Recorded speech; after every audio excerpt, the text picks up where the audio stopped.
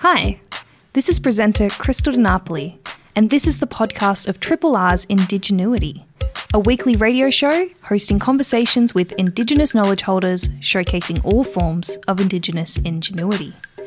Indigenuity is broadcast live on Triple R each Sunday afternoon. Hope you enjoy the podcast and feel free to get in touch via the Triple R website or Twitter at IndigenuityAU.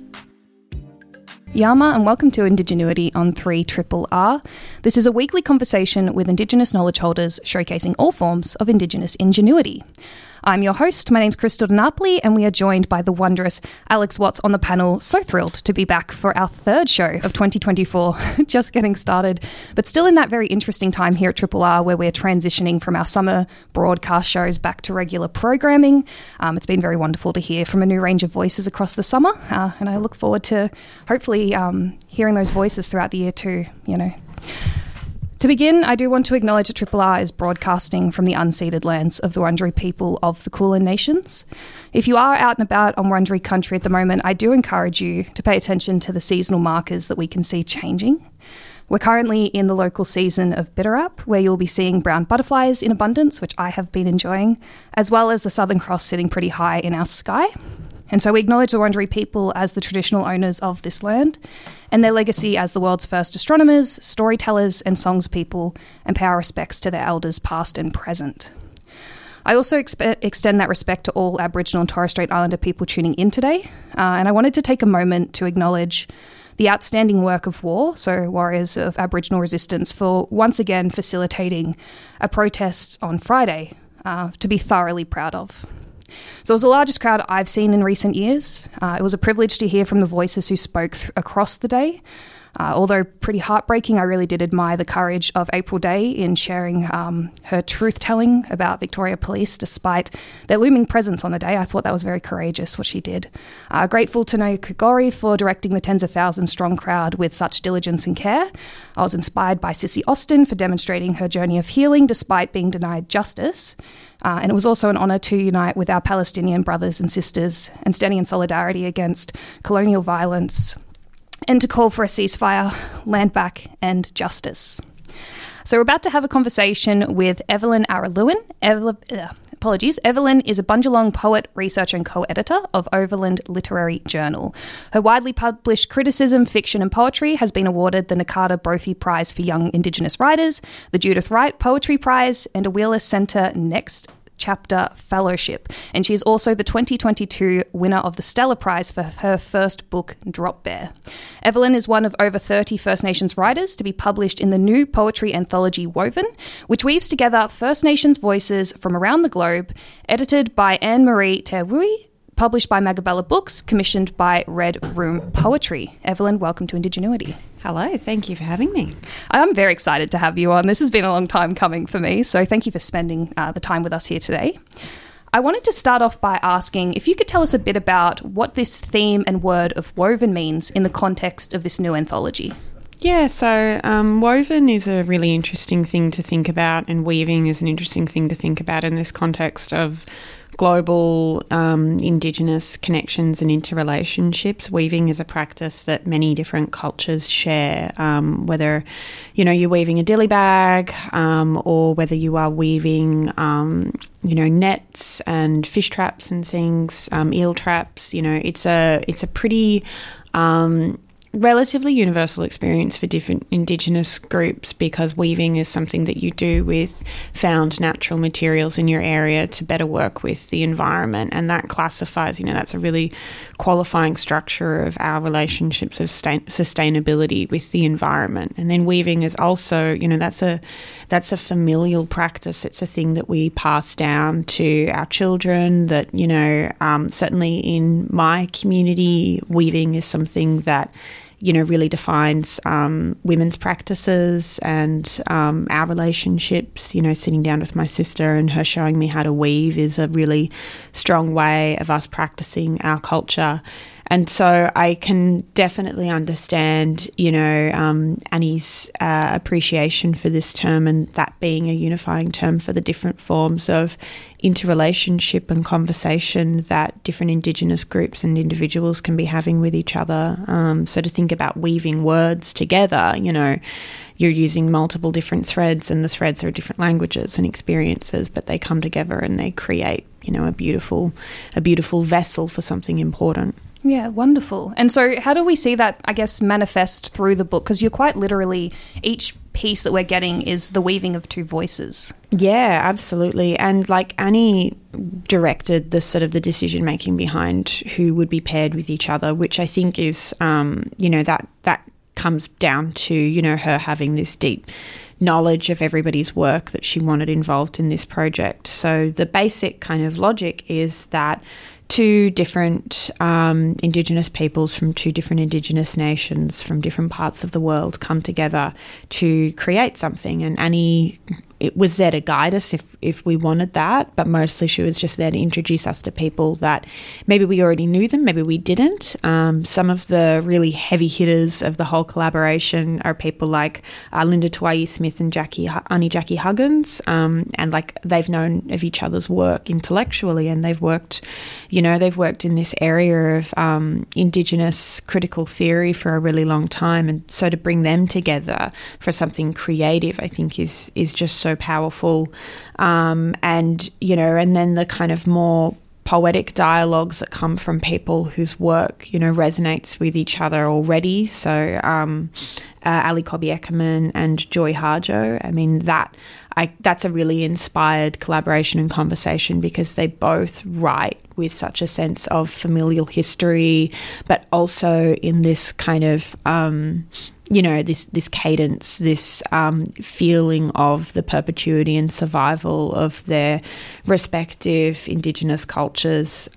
So, you know, we get partnered with someone, and Annie knows this is going to work, and you have to trust Annie, and so she's just like, no, this is going to happen. This is going to be amazing, and you're gonna have such a good time. And she totally, you know, hit it out of the park with all of these conversations and collaborations. And working with Anahera Gildea was just like, oh my God, she was a genius. Of course that was going to work.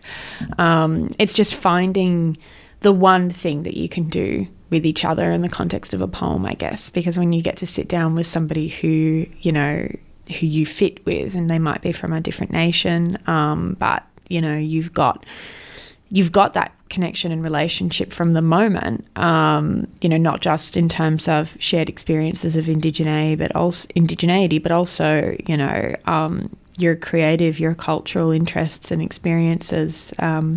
So yeah, it was a really cool project. Like, I hope she keeps doing it because it worked really well, I reckon. Oh, I think so. It's incredible as well, I guess, having you know, very powerful voices in writing with very unique experiences, and then seeing, I guess, the even more unique things we can draw out of their, I guess, I was going to say joined brainwaves. My brain's thinking in an interesting way. But you come up with something that's just so unique and something that really could only be brought out by the two coming together. And in particular, your piece, I really love. Absolutely gorgeous. I was wondering if you could tell us a bit more about your collaboration with Anahera Gildea. Yeah. So she's amazing. So she is a Maori poet and creative practitioner, and also a community worker. And Annie, I think, knew that not only we had points of connection, but also that Anahera she's done things that, like, I want to be doing, you know, like she guides her practice, her creative practice, with a real sense of, like, community responsibility and engagement. But she's also somebody who is, like, deeply protective of her own peace, which is something that I haven't ever managed to grasp. So I think Annie set us up for this dialogue in a creative manner, hoping that we would produce an interesting poetic object.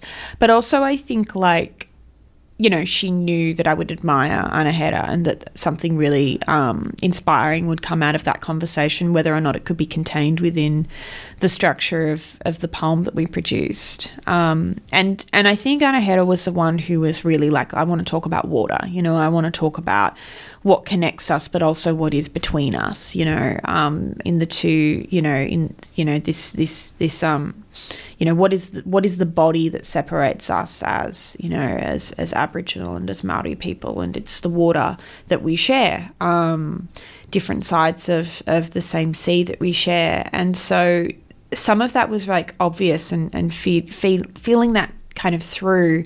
But I'd never like collaboratively written a poem with someone before. So finding the method for it was really, we started off by like sending each other poems. I was sending like poems by different Māori writers that I liked, and she sent me poems by different Aboriginal writers that she liked. And that was just a kind of initial point of stepping forwards. And we tried in a few, we would send these letters and these fragments to each other, and they became very confessional. And I was just like, oh, I'm using you as a therapist. This isn't poetry. So we spent some time working our way through to that. And Anna here, I think, just sensed that I was struggling to find the point of entry with the poem, which is pretty typical for me. Like that's, a poem finds me, I don't find it usually. Or if I do, I've hunted it down and it's in anger and not in the kind of like peaceful, collaborative method that we wanted. So she was like, listen, what I'm going to do is I'm going to tell a story. And I want you to find your part of the story and you to find how you speak into that story as well. And one of the things that became really kind of like the structure of resonance with me was a poem I'd already written about my older sister. And, Anna Hedda just has that same energy of my older sister. She's... she works in education and Aboriginal community programs. And so, like, it was just like, I keep on wanting to write something new, and I keep on going back to this, like, little unpublished poem that I wrote about, like, how great I think my big sister is.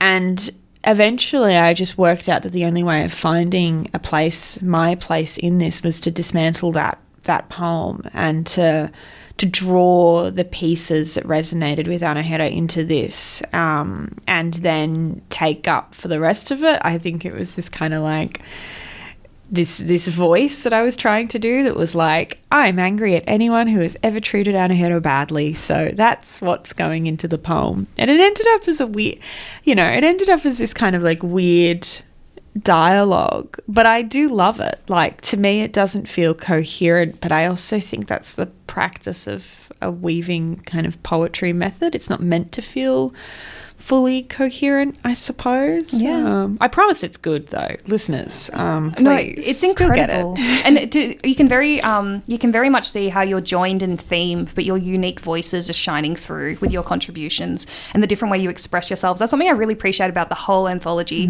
Just you can really see, especially I guess those whose writing sticks to something a bit more sort of matter of fact versus the people who really like to paint a picture, and having those woven together I think was very powerful. Yeah, I think the whole structure of this kind of like collaborative juxtapositional method is that like either you're going to find a creative way to work against each other, and I don't mean that as a negative, but to keep pushing against each other and to keep pushing the other, to do the next thing that steps something forward. Or, what ends up happening is you draw out the resonances between your own work and your own voices. And I really like how in that process, there's a kind of register that my poetry sometimes goes into, which is just this sort of omniscient kind of, speaking to the universe. And that had a place in the kind of cosmic order of Anahera's voice, I think, which was really cool, finding these tones that we have both worked in sometimes in our own work, but that was just the most prominent point of connection in that process. And we didn't set out knowing that we would find that. We just set out talking to each other and kind of made something out of that conversation. And for our listeners who are tuning in, we're talking about the Woven Anthology, which is coming up, I think, was it February 2nd? So, yeah, this is upon us in the next week to get your hands on. It's a collection of around over 30 different First Nations voices coming together, literally woven from Aboriginal voices with First Nations people across the world, from Sami, from Aotearoa, coming together to create something very unique and beautiful. And we're speaking with Evelyn Araluen about a piece that she's created with Anahera Gildia, which is called A Water Suite. And I was wondering if you could tell us just a little bit about why, because the poem is gorgeous, it's extensive, but it does sort of get grouped under 3 themes, which have a number of terms associated with them. So I'm just going to choose one of the terms out of each, which is saltwater, freshwater, and deep water. I was wondering if you could tell us a bit about those themes and why that grouping occurred. Yeah, so we worked out that culturally and familially we each have connections to, we both have connections to both freshwater and saltwater. So whether that be places we'd lived or whether that be our cultural affiliations. Bundjalung is a saltwater nation, but I was born and raised in the Hawkesbury on Darragnura at the part where it is brackish and freshwater, but also, the deep water. And I don't want to speak too much for that out of, kind of respect, because that comes from Anahera's kind of positioning. And she was like, listen, I really want to talk about deep water, which has a really significant cultural meaning in a Māori context. And we discussed it and explored that and realised that, like, that might be...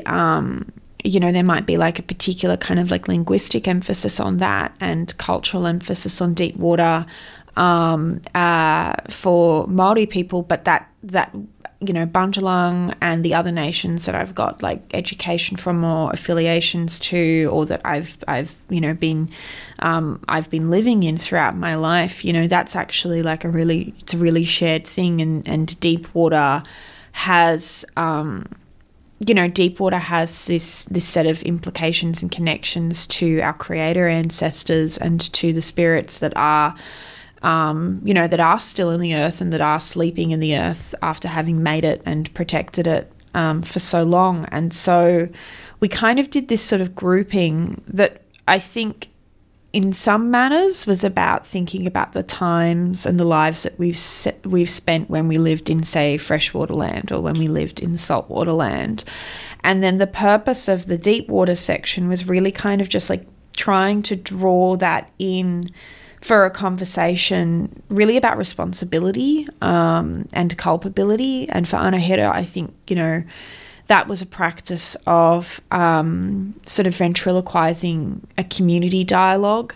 And for me, it was about laying out this kind of like set of inner personal voices of anxiety, of insecurity and inferiority, and letting them play out against each other under the gaze of her voice in that section. And so, we just tried to, I think, draw on different points of connection through that process. And deep water was really this kind of like place where it all meets and it all matters the most in that space. So, we had a lot of really amazing conversations culturally that wouldn't have come out of any other kind of collaboration. If that had been with a non-Indigenous poet, we never would have talked about the cultural meaning of those things. And while, we didn't feel comfortable sharing all of that in the poem itself, because we both are really,